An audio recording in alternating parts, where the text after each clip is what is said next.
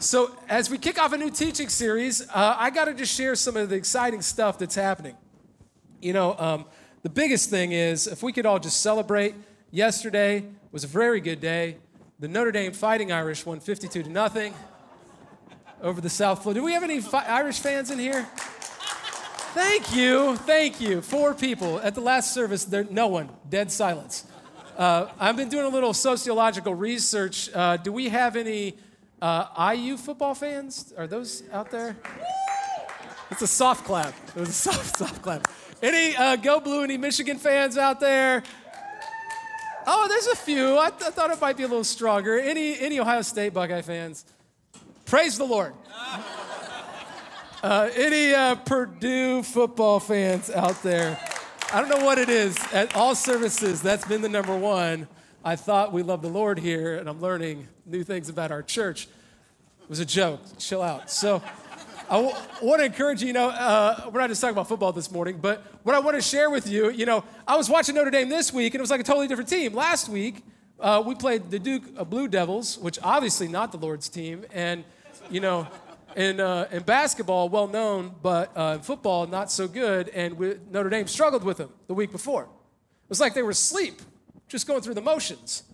This week, man, it was like a new team, fully awake, just like out there, 52-0. They didn't want to run up the score because they're nice followers of Jesus. But, I was thinking about how many of us, as Christians in our culture today, can I tell you and warn you ahead of time?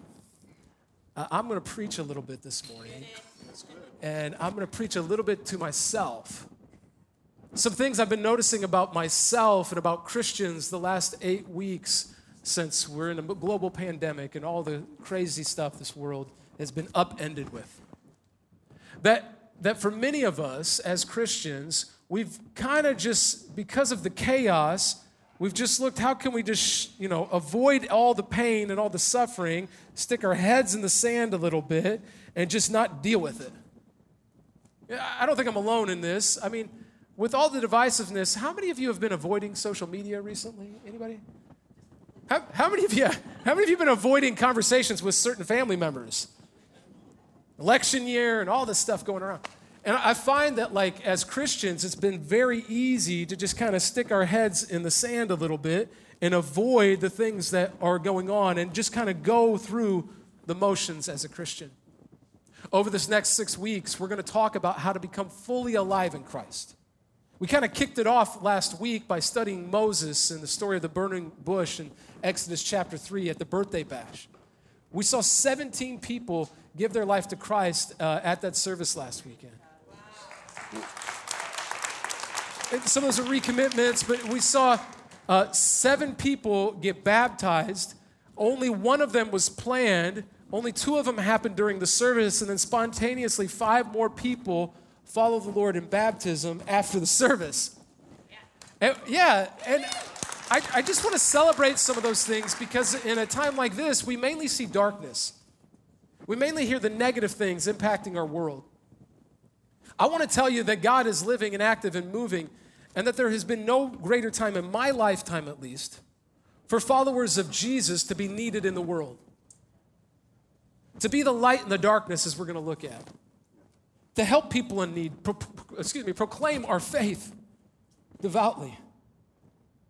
I want to tell you that God is moving, and we have this huge thing we have on a banner out there in the hallway that says we want to see the greater movement of Jesus Christ to reach 1 million disciples for Jesus in our lifetime. There's only 6.8 million people in the whole state, but we've said that because we serve a great God. And the letter that we're going to look at, that he's writing to the church in Colossae, the Apostle Paul he's going to challenge them and actually directly address some heretical viewpoints in chapter 2 when we look at it. But it didn't originally have chapters. This was a letter that he was writing, and in the first chapter that we're going to look at, the first 23 verses, he's going to encourage them. He's going to tell them about the great Lord that we serve. And he's going to tell them to actually make an impact with their life. Let me give you a little background on the letter to the Colossian church. Here's a map here. If you were like, dude, I'm not a map person, well, bear with me. Use your bifocals. Look close over there. It's real small. Ephesus, on the left side there, is a fairly major city on the Via Ignatia that was fairly populated, that Paul had gone and planted a church there. And they were worshiping this false goddess Artemis, and he came in, and he was kind of run out of town almost, but a number of people come to the Lord. One of the people that came to the Lord was a guy named Epaphras. So Epaphras comes to know Jesus because of the work that God used Paul to do. Paul continues his missionary journeys. He will eventually end up in a prison cell in Rome for his faith, where he'll be on house arrest, and he will write letters to many of the churches that he had planted throughout the eastern part of the Roman Empire. And one of the churches he planted, Ephesus, where Epaphras was reached, that man Epaphras went on to move to the east to go to where he was from, which was the Lycus River Valley, where you see that red dot, the cities of Laodicea, Hierapolis, and Colossae. And Epaphras plants churches in each of those towns. Here's the cool part. Paul didn't have to be there. The Spirit of God transformed Epaphras' life, and God used Epaphras, just like he can use you. You realize yesterday, Sunday, when we had all that happen at our 9th birthday celebration, we almost had 400 people launch a church in Northeast at the Fortville, Indiana area. It's the biggest one we've ever launched. It's bigger than when we started this church. We're seeing a number of people return to church and come back to faith in Northwest and downtown, be praying as they continue to do the mission of Jesus. And I got to preach at Northwest not too long ago and see all these people I'd never met before, and a lot of young people, really cool what the Lord is doing. The movement of Jesus is still alive today, just like it was 2,000 years ago. What this series is about is for us as Christians to live out the same challenge that Paul gave to the church in Colossae, to become fully alive in Christ, to be transformed, and to make an impact with our life. And I believe there's no greater time than now for us to do that very thing. Are you ready to study God's Word together, church? Come on. It says this in verse 1 of Colossians. Paul, an apostle of Christ Jesus, by the will of God, and Timothy, our brother. Paul had been far from God, overseeing the killing of Christians. He encountered Jesus on the road to Damascus in Acts chapter 9. His life is radically changed. Over the many years, he's transformed, and he begins to tell people all over the Roman Empire about Jesus. And one of the guys he's discipling, his younger protege, is this guy named Timothy. And Paul, in chapter 4, will say he writes this in his own hand, but he's doing it along with Timothy, his brother in the faith. Verse 2, to God's holy people in Colossae, the faithful brothers and sisters in Christ, grace and peace to you from God our Father. We always thank God, the Father of our Lord Jesus Christ, when we pray for you. Remember, this is a letter. It would be circulated there in the Christian church in that town. And it was often begun with greetings like this. And even though he's bringing a hard message, he's going to say, I always thank God for you. Verse 4, because we have heard of your faith in Christ Jesus and of the love you have for all God's people. He says, I know we haven't met, but I've heard about you. I've heard about how God's love emanates from you. One of my hopes for each of these churches that are led, we don't need anybody on a video. Nothing wrong with those things and utilizing technology. We love to do that. But we have living, breathing human beings that the true multiplication of the kingdom for us is when we believe God can use someone else as much as he could use us. That other Epaphrases are being sent out to transform other communities. And I just wonder if the love of Christ emanates in those places. And at Carmel, as we've sent out all these hundreds of people, and then COVID and all this stuff, what's going to happen when God begins to reclaim and build the church here in Carmel back up? Are we just going to get fat and happy spiritually, or are we going to be producers that send people out to transform the world all over again? I hope for the latter. Because what we see here in this letter to the church in Colossae is Paul saying that you guys really are showing the love of Christ to people. Verse 5, the faith and love that spring from the hope stored up for you in heaven, and about which you have already heard in the true message of the gospel, that you're going to share eternally in salvation in heaven one day.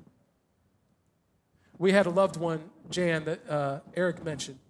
She was here when at the first grand opening at the middle school in Carmel, at Clay Middle School. I met her that morning, and she's just been a faithful, stalwart woman of God in her church ever since. She volunteered in the office. She was here at all the services. She would be praying for people all the time. She would talk to many people out in the lobby. You'd always see her sitting out there meeting new people. to know that when she passed, while the physical resurrection doesn't occur until Jesus returns, her spirit, her soul went to be with the Lord, that she is with him now face to face, as Eric described. It's the hope that we have, the message of the good news of Jesus that Paul is referring to here. And it says in verse 6 that has come to you. You see, the message isn't just that Jan is with Jesus today and that when you die, you'll go to heaven. That's part of it. It's also that God is with you, you were given his Holy Spirit, and you are never alone again. And Jan understood that. The presence of the Lord was with her wherever she was. The true message that has come to us is that life begins in Christ. And for us as followers of Jesus, it's time to live again and to not allow the dictations and the actions of the world we live in to negatively impact and affect the work of the kingdom that's happening in our lifetime.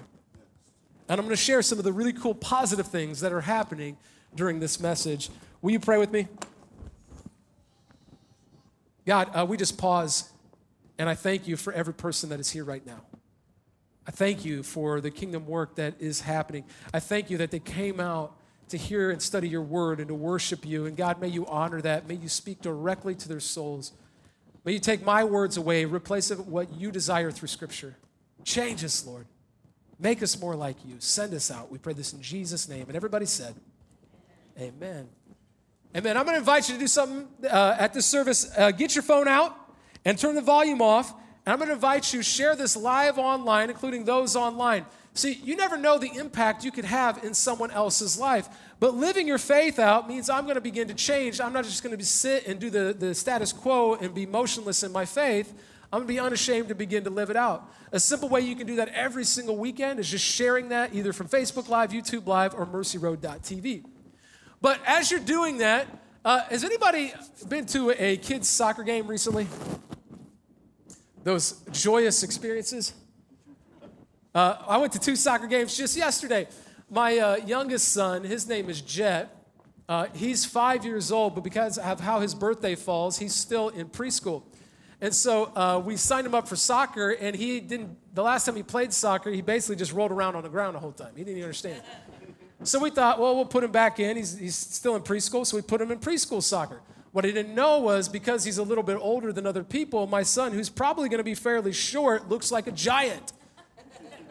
And my wife decided to give him a mohawk, which I thought was cool. And so we have this giant son out there with the mohawk dominating the preschool soccer games right now. I can't wear my Jesus shirts when I show up, and I got to hide who I am. But, the best part of preschool soccer, though, anybody know what the best part is? Somebody said it, the snacks. The snacks are the best part. Which, can I just say, I don't mean to get on tangents, but like today, I don't know what I gave. It was some type of natural apple juice. It was when I was a kid, we got those jugs with corn syrup inside. That was delicious. Why did we get rid of those? These wimpy suburban moms. I don't know what happened, but yesterday he did come home with a little bit of fun. He got a chewy chocolate dipped granola bar, and he got some assorted fruit snacks, which is corn syrup, so why can't I give it in a drink? But anyway, he came home, and I just thought, he's a kid. He's going to hound this. He's going to pound that food in as fast as he can. No, he took the bar out. He flipped it upside down. Let's see if we can get a close-up for those online here. He flipped it upside down. He took all of the fruit snacks, and he stacked them neatly on top of the granola bar. And then he held it up like this with this big smile on his face, and he said to his mom and I, he goes, "This is how you do it." And I was just like, that's how to live right there. Just got something figured out. And I began to think about that with the year that we've faced and the fun that a toddler can find in a granola bar and fruit snacks. And when we became so uncreative, wimpy adults, spiritually speaking, where it's just like we just kind of go through the motion because I'm a Christian and I go to church, 1.4 times a month, and I try and watch online, and occasionally I'll flip open a Bible. Look, there's no guilt and shame this morning, okay? Please hear me on that. Like I said, I'm preaching as much to myself, but like when did it become like that rather than going, God has given us the greatest opportunity in our lifetime for the good news of Jesus Christ to be demonstrated to a world that needs it. To flip the script on everything to go, this is how you do life. Which, if I'm being honest, is actually what Paul eventually will get at in chapter 3 and beyond, of how Jesus showed us how to truly be human. This is how you do life. As Christians, we have a unique opportunity to demonstrate this, and I believe rather than going through the motions, rather than being spiritually dead and apathetic, sticking our heads in the sand, now is the time for us to live again, to demonstrate what life should be lived like when you know God. It's really simple. I'm going to move through 3 points with you through the rest of the first 23 verses of Colossians. And I want to challenge us as Christians that it's time to do 3 things. Number 1, it's time to bear fruit. It's time to bear fruit. If you're like, what am I like, having an apple orchard now? Why? I don't understand these farming analogies. The word bear, it means to support or to hold up. That we are to support or to hold up the work of the Lord, to bear spiritual fruit by helping those in need and proclaiming our faith. Look what he says here to the church in Colossae in verse 6. Because they are now Christian, they have salvation, but he's teaching them how to live. In the same way, the gospel, or good news, is bearing fruit and growing throughout the whole world, just as it has been doing among you since the day you heard it and truly understood God's grace. And he's like, you learned it from Epaphras, our dear fellow servant, who is a faithful minister of Christ on our behalf, and who also told us of your love in the Spirit. For this reason, since the day we heard about you, I love this part, we have not stopped praying for you. We continually ask God to fill you with the knowledge of his will through all the wisdom and understanding that the Spirit gives, so that you may live a life worthy of the Lord and please him in every way, bearing fruit, in every good work, growing in the knowledge of God. It says, because we have salvation, because we know Jesus, we then get to produce and bear fruit to the world around us. That living as a Christian means that people begin to take notice of the difference and the impact positively we are making in the world, and that we will see new Christians, new followers of Jesus made because they've experienced the Holy Spirit and the work God has done in them. It says that they continue to pray because it's the Spirit that brings wisdom and understanding during that particular time period. And I love this vision of the local church where even though Paul has never met these people, he's praying for God's advancement in their lives. You may be new here. I want you to know we are praying for you as a church. When you write prayer requests on those cards, the staff prays over them every week. And even if you've never filled out a card, we are praying for people in our community. And that when you see how the gospel spreads and Epaphras takes it to this valley and then people in the church grow there and then the word gets back to Paul and then Paul's praying for them and the Spirit is given to them. Do you realize that because of the work of Jesus on the cross, he atones or covers up for our wrongdoing, that any of us could be forgiven no matter the mistakes we've made in our life if we repent and receive his grace and forgiveness. And that he overcame the grave itself, overcoming death, that we will live eternally in heaven one day and that we will experience life with God now. And that when Jesus gives his life on the cross in the gospel of Matthew, the temple curtain is torn in two and the Spirit of God no longer resides in the building and the Ark of the Covenant, but it's now in the life of those who know Jesus as their believer and have received the Spirit of God. So when he says he's praying for the Spirit to be fully lived out and the wisdom of God shown in that city, he means it. It's tangible. It's experience. They can see it. It bears fruit. And he goes on and says that this is the way that we fight back during evil times, essentially. Look at verse 11. Being strengthened with all power according to his glorious might, so that you may have great endurance and patience in giving joyful thanks to the Father, who has qualified you to share in the inheritance of his holy people in the kingdom of light. He uses the analogy of light and darkness. For he rescued us from the dominion of darkness.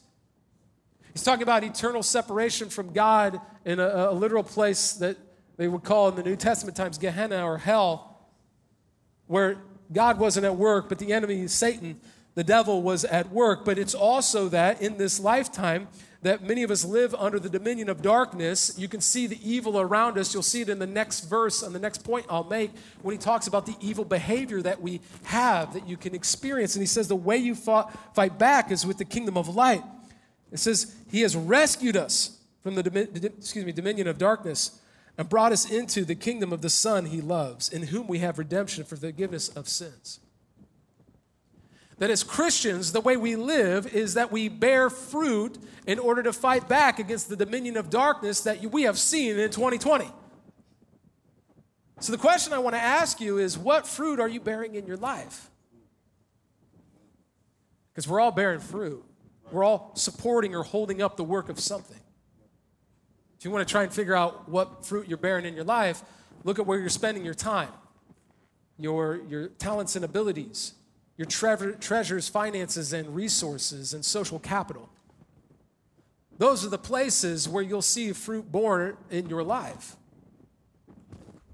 Again, no condemnation. I'm just trying to be honest about this passage as he writes to the church in Colossae about, guys, if you're going to live as Christians, you should begin to see fruit born in your life. We live in a time that desperately needs the church to be the hands and feet of Jesus to a hurting world. Are we supporting the work of God, or are we avoiding the work of God?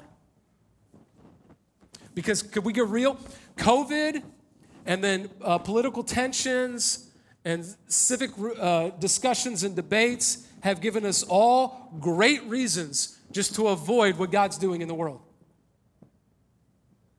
Put our heads down, check out, survive, because it's hard times we're living in. I get it. I've been there at moments the last 8 months. And I have become incredibly convicted that if we're going to be followers of Jesus in the way that the New Testament church was, it's going to require us to assess where we're bearing fruit and to say, we want more of God at work in our lives. We want to be difference makers, the hands and feet of Jesus, to transform the culture around us. Can I just tell you, you may not be aware of this, but many of you, many Christians are bearing a lot of fruit right now. Our outposts, our communities on mission, or micro churches have almost doubled in size in the last year.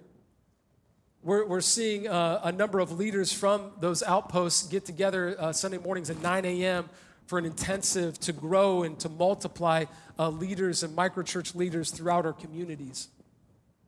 Our discipleship huddles, Pastor Kathy's doing a great job preparing a workbook that eventually we're going to be having to walk through a year of disciple making within our church. And we've been doing discipleship huddles for about 7 years, closed, intentional discipling relationships you don't always hear about because we want you to go through Rooted first. But we believe that the disciple making and the mission of Jesus is still at work and living and active, and we're seeing fruit happen there. We're seeing new believers. 17 people gave their life to Christ, but we saw 26 people get baptized in their bathtubs in the middle of quarantine. We've had more people baptized in the life of our church this year than any time in the history of our church. In the middle of COVID, we're breaking every norm for the number of people attending at all of our locations of what we should expect, and we're still reaching a lot of people online, and we see you guys online. And we have, for the first time next month, we're actually going to offer digital first step class that if you're attending online from different parts of the country or world, you could actually go through the first step class online. God is on the move. People are bearing fruit, and you may not even get to see it. This influx of outposts, the disciple makings that haven't, but you also may not realize many of you who have given generously during this time period have made huge impact. We have been able to give away tens of thousands of dollars to people in need during this time, to food pantries all over the city. We've been able to help families who lost jobs due to COVID. We've been able to help people with professional Christian counseling as they're addressing issues that they're facing because of the crisis around us and the things that they have been dealing with. We have been able to support, we haven't dropped a single missionary or mission impact work that we have done. We've continued to plant all of the churches, plus supported with hundreds of thousands of dollars, all of the missionaries we have that are doing different mission works, both locally, globally. In fact, one missionary in a 99.9% Muslim country that we can't even name the church online, you all are helping them make it through this time as well. The impact you are having will be things that we celebrate for all of eternity. So when Paul writes to the church in Colossae, you need to bear fruit, I think sometimes we don't acknowledge that that is happening. And we focus on the negative impact that's happening. The church of Jesus is at work today. And if you're not seeing it, get involved, join with us, because I believe now is the time as followers of Jesus, we must bear fruit like never before. We've got a great Rooted session going on right now. For those of you going through Rooted, I can't wait to see the next step that you take. But can I just tell you one thing? And praise God, in the 9 years of our church, I have very rarely ever seen this. And I don't know if it's because we're a church plant, but I've been in ministry for over 2 decades.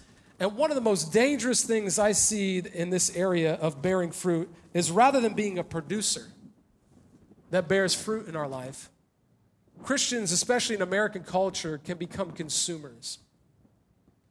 We look to consume from the latest celebrity pastor or person or thing that can speak to us on this particular thing or like this later, whatever that is, and we just move from thing to consume.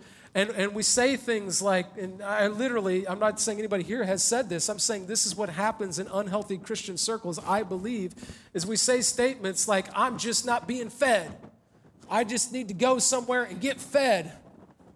Show me in the Bible where it ever says that you're supposed to get fed. You're supposed to be the one producing fruit. I'm supposed to be the one producing fruit. We're not to live on baby spiritual milk forever.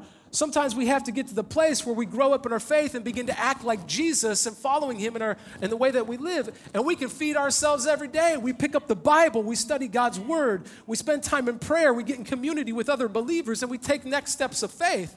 Nobody has to force you to do those things. That's on us as followers of Jesus to say, I'm going to go out and I'm going to be a producer for Christ today. Use me an agent of change in a world that needs it. I wasn't somebody that always understood that.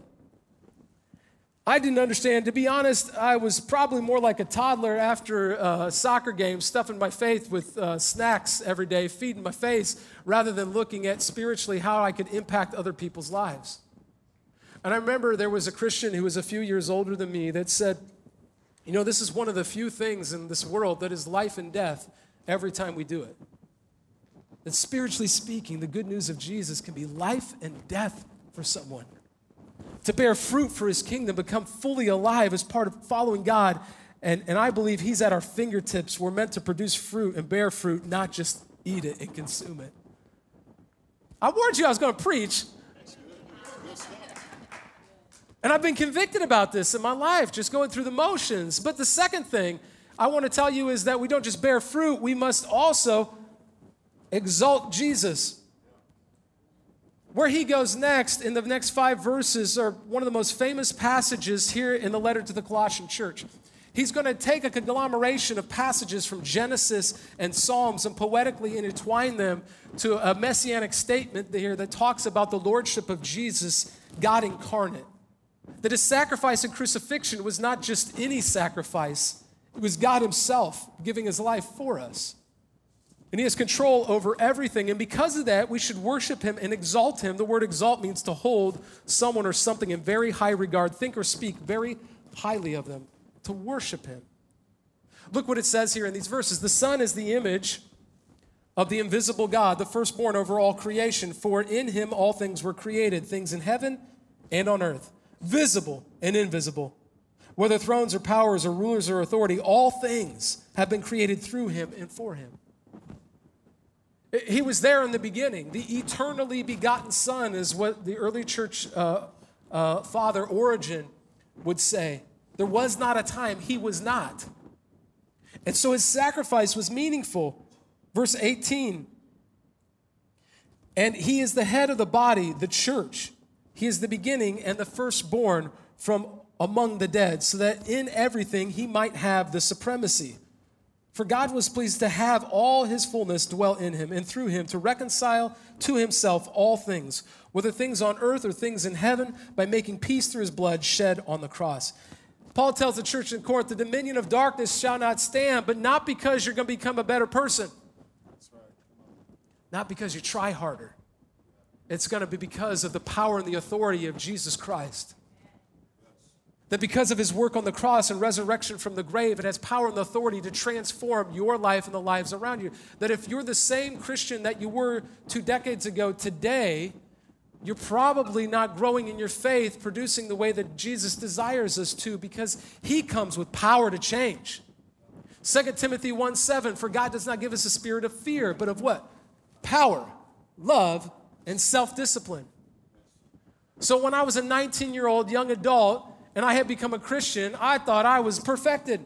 I went from throwing the fraternity parties to leading a Bible study in the fraternity house. And then over the course of the next year or two, I realized I wasn't perfect. And I was still struggling with some of the same issues that I had struggled with before. I was a young man struggling with lust and temptation to alcohol and other things and just, wanting to be angry or arrogant about particular things or God. And I'm not perfect today by any means. For all have sinned and fall short of the glory of God. Romans 3:23. Nobody's perfect this side of heaven. But I want to tell you, we can see improvement. That's what Paul is writing to the church in Corinth about. Bear fruit. We have the Almighty God on our side. He was there in the beginning of the creation. He has the authority to overcome. So I started doing something different. When I would fail in my life as a young man, I used to always go, oh, I'm sorry, God. I'm such a bad person. Forgive me. And I would have this self-pity moment. And then I'm like, I'm going to do better. I'm going to do better, God. I promise this time I'm going to do better. And then I would go and do it all over again. And so I started doing something different. I would stop and I would pray. And I would say, God, forgive me for my mistakes. I'm so sorry. I'm embarrassed. I repent of it. But you know what, God? I can't break this on my own. I need you. So I pray I would get closer to you, that these desires would be taken from me because I love you more than this. And it didn't happen overnight, that's for sure. But over the course of time, the desires of these sinful actions in my life began to be waned, and I didn't want and desire those things nearly as much anymore because I did not want to break this relationship I now had with Christ. And I was still not perfect. I got my struggles today, but I want to tell you those struggles I had then are not the same struggles I have today. And it's because of the work of Jesus, his power and his authority to overcome the dominion of darkness in our world. That's true not just in the grand scale for the church, but true for us as individuals. If we're failing, turn to him, exalt him as Lord, and say, God, I need you. And as we exalt him, he transforms our heart and our desire. In this election season, we don't just need the right candidate or political party. We need the power and the presence of Almighty God more in the lives of Christians who know him. Because when we see that, nobody denies that. When we love people in a way that no one else loves them, people go, wow, what's wrong with you? Is this for real? That's the work of Jesus still living and active today. If you're struggling to live as a Christian because you think bad thoughts or you gossip or you say mean things or you lust for money or power or sex, repent and invite, what did it say there at the verse 20? His reconciling work. Invite his reconciling work into your life because he is the head of the body. He is the one that can transform your life. You need more of him. You don't just have an obedience problem, you have an identity problem. Yes. Because if you were truly his son or his daughter and in touch with him and his spirit was living in you, these things would naturally be gone over time. And I've been preaching that to myself. I think some of us, it's like we're in the race. You know, Paul says, fight the good fight, finish the race, keep the faith. Some of us are in like the Indy 500, and we've got a killer car. We keep working at making the car better and better. We're like the best engineer in the world, but we don't have a driver, and we have no gasoline. You're never going to win the race. Jesus is the head. You need the Holy Spirit as the gas. You need to face those things. You're going to fight the race. You need more of him in your life, not just harder striving and working to exalt Jesus as Lord. See, it's time to bear fruit, it's time to exalt Jesus. And the third and final point as we close out our time is to be reconciled. He says it there in verse 20. The word to reconcile means to restore a friendship or harmony. We could use some of that today, couldn't we? He's talking about being reconciled to God, but he's also talking about being reconciled to one another.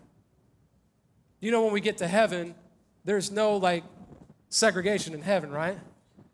We just all tracking? When we get to heaven, there's no division over socioeconomic status. There's no division over who owns what or who has what. So what we should be doing now is to be living in a way that we are reconciled with God and with other people, restoring friendship and harmony with God, because at one time we were alienated and enemies to God. Look at verse 21. Once you were alienated from God and were enemies in your minds because of your evil behavior. But now he has reconciled, restored you by Christ's physical body through death to present you holy in his sight without blemish and free from accusation.